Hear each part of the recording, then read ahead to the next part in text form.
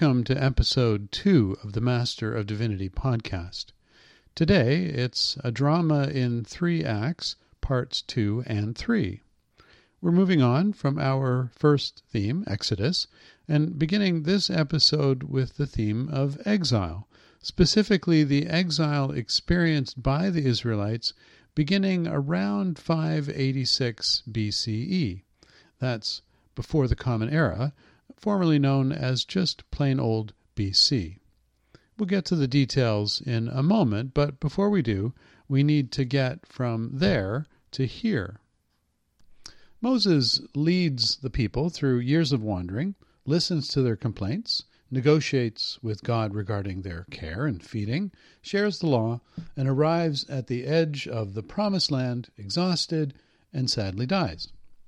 Joshua, his right-hand man and successor, leads the people over the Jordan and into the land of Canaan, and the conquest begins.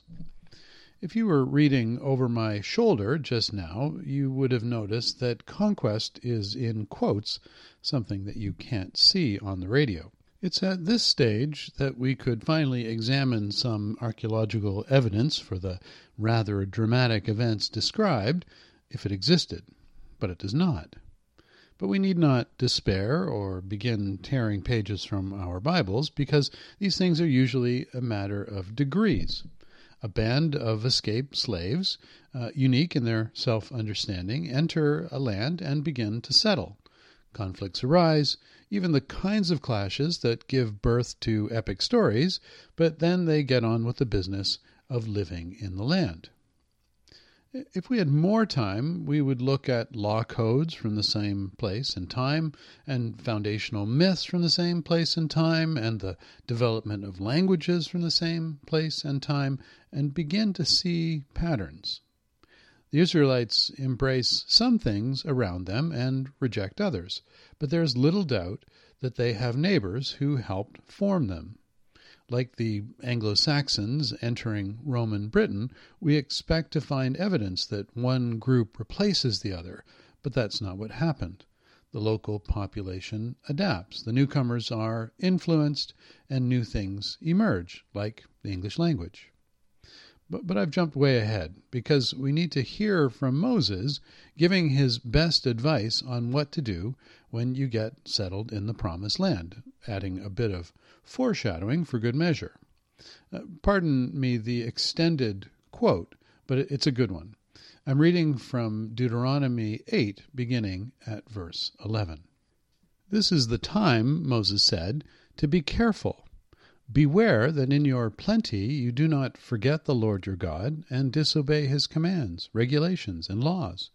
For when you have become full and prosperous and have built fine homes to live in, and when your flocks and herds have become very large, and your silver and gold have multiplied along with everything else, that is the time to be careful.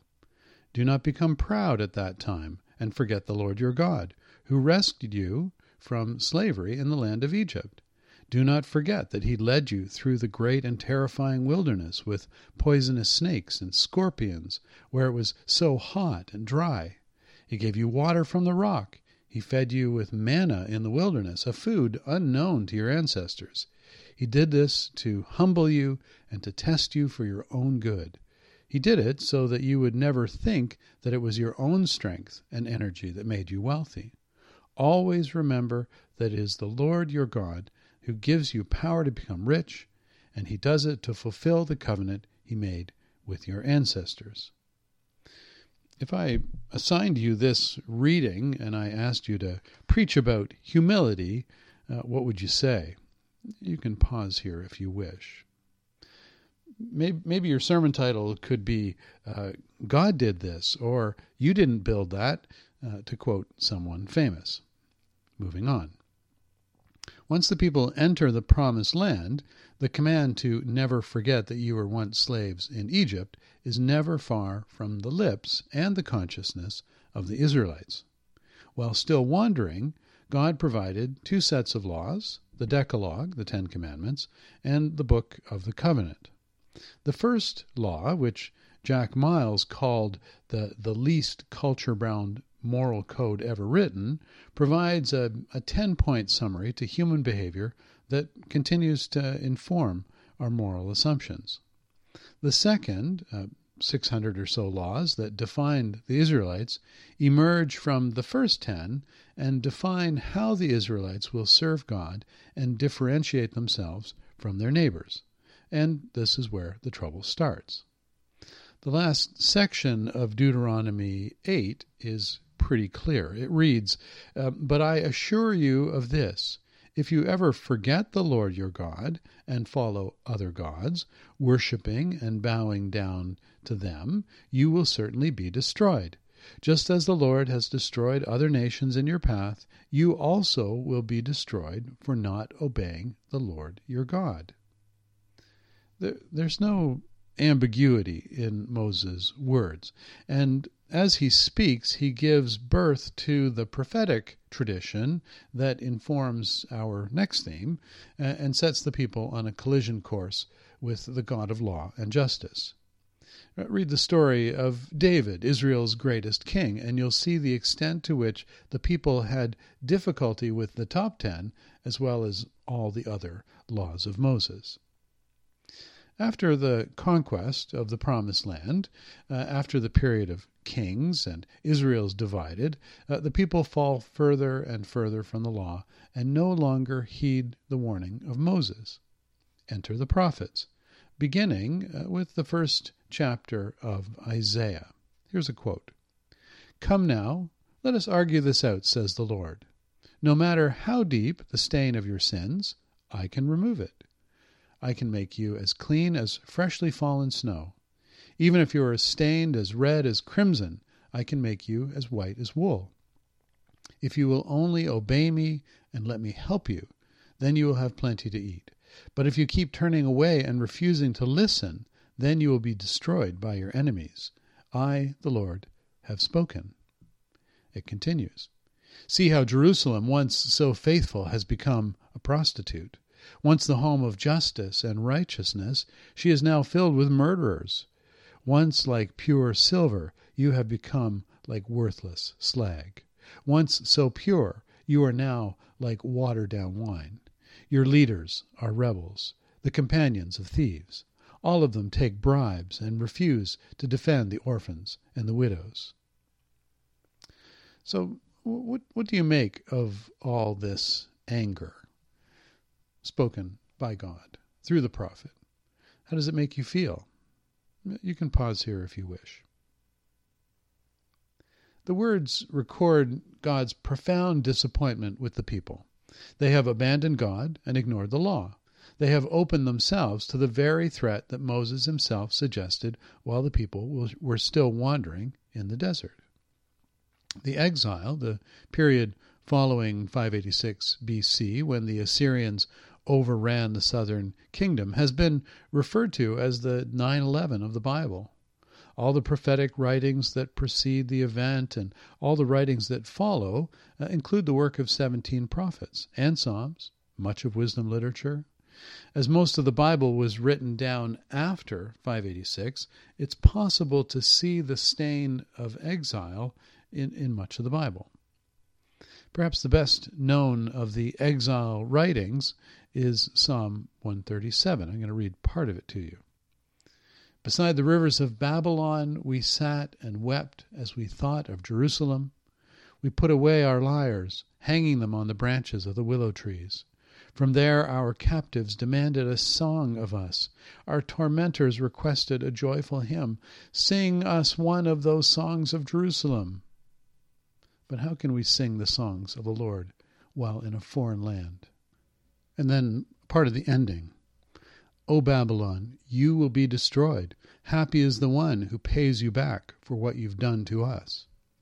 I'll leave it to you to look at the last verse of Psalm 137. It's too graphic for podcasting. Needless to say, when we read, "Happy is the one who pays you back for what you've done," you've moved into the emotional texture of exile, to the frustration of an entire nation forced into servitude and humiliated at the hands of their captors. How could we sing the Lord's song in a foreign land? Has become a refrain for any who feel dislocated or separated from God and God's desire for our lives. Recently, much has been written about the experience of the church in our age and the extent to which we too are in exile. We live surrounded by a culture that has largely turned its back on God and the same alternate community of Moses that Walter Brueggemann described last time.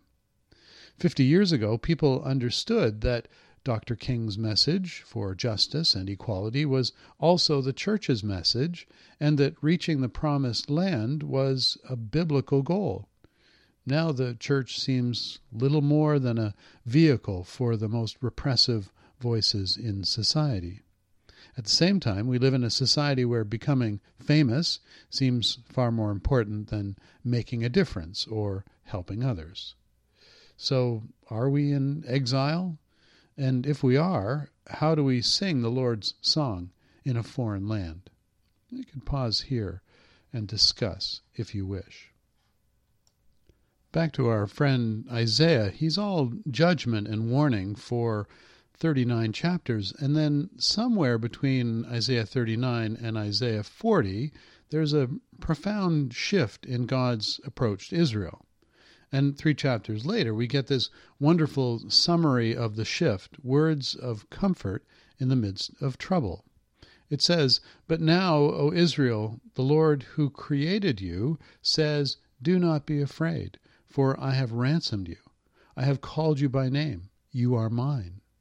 When you go through deep waters and great trouble, I will be with you. When you go through rivers of difficulty, you will not drown. When you walk through the fire of oppression, you will not be burned up. The flames will not consume you. Others died that you might live. I traded their lives for yours because you are precious to me. You are honored. I love you."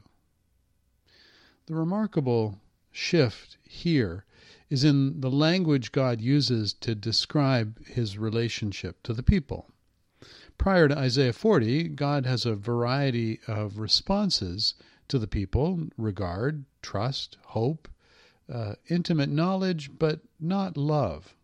God was steadfast, but never in love with these people. Then something changes. A new intimacy begins. Again, from Isaiah. "For the Lord has called you back from your grief, as though you were a young wife abandoned by her husband, says God. For a brief moment I abandoned you, but with great compassion I will take you back. In a moment of anger I turn my face away for a little while, but with everlasting love I will have compassion on you, says the Lord, your Redeemer." So, how do you feel about this sudden shift, this new intimacy with God, this love? You could take a moment to discuss if you wish. So exile has ended, and a new phase in our relationship with God has begun. And this prepares us for the new phase that follows in part 3. I'm calling this part Emmanuel. God's desire to be intimate, to understand the human experience, to live with us in a new way, is where we now turn. Again, Scripture gives us the meaning we need. Reading from John 1. "The Word became flesh and made his dwelling among us. We have seen his glory, the glory of the one and only Son, who came from the Father, full of grace and truth." And from Colossians 1. "The Son is the image of the invisible God, the firstborn over all creation. For in him all things were created, things in heaven and on earth, visible and invisible." And finally from Philippians 2. "Who, being in the very nature God, did not consider equality with God something to be used to his own advantage. Rather, he made himself nothing by taking the very nature of a servant, being made in human likeness. And being found in the appearance as a man, he humbled himself becoming obedient to death, even death on a cross. Emmanuel, God with us, is obviously the most familiar part of Scripture for us. And these three passages, John 1, Colossians 1, and Philippians 2, weave together the story of God's desire to be with us, God's desire to have an intimate relationship. And the last of these three, Paul's letter to the church at Philippi, makes the connection to Good Friday and Easter. So, a final question for this episode. How does God's desire to be with us lead to Jesus' death and resurrection? Today has been part study, part sermon, and more words than I think I hoped. As our study unfolds, we'll spend more time on Jesus Christ as revealed in Scripture and how the New Testament fits into the rest of the biblical record. For today, I want to leave you with the three-part movement of Exodus, exile, and Emmanuel, and allow you to digest the generous meal that you've been given. Perhaps the only thing more eccentric than a podcast with questions for discussion would be a podcast with homework. Well, it's not really homework, just an invitation to perhaps set aside some time to explore some of the books we've touched on in this episode. If something has caught your imagination, read more and allow the text to speak to your heart in a new way. Thank you for joining me.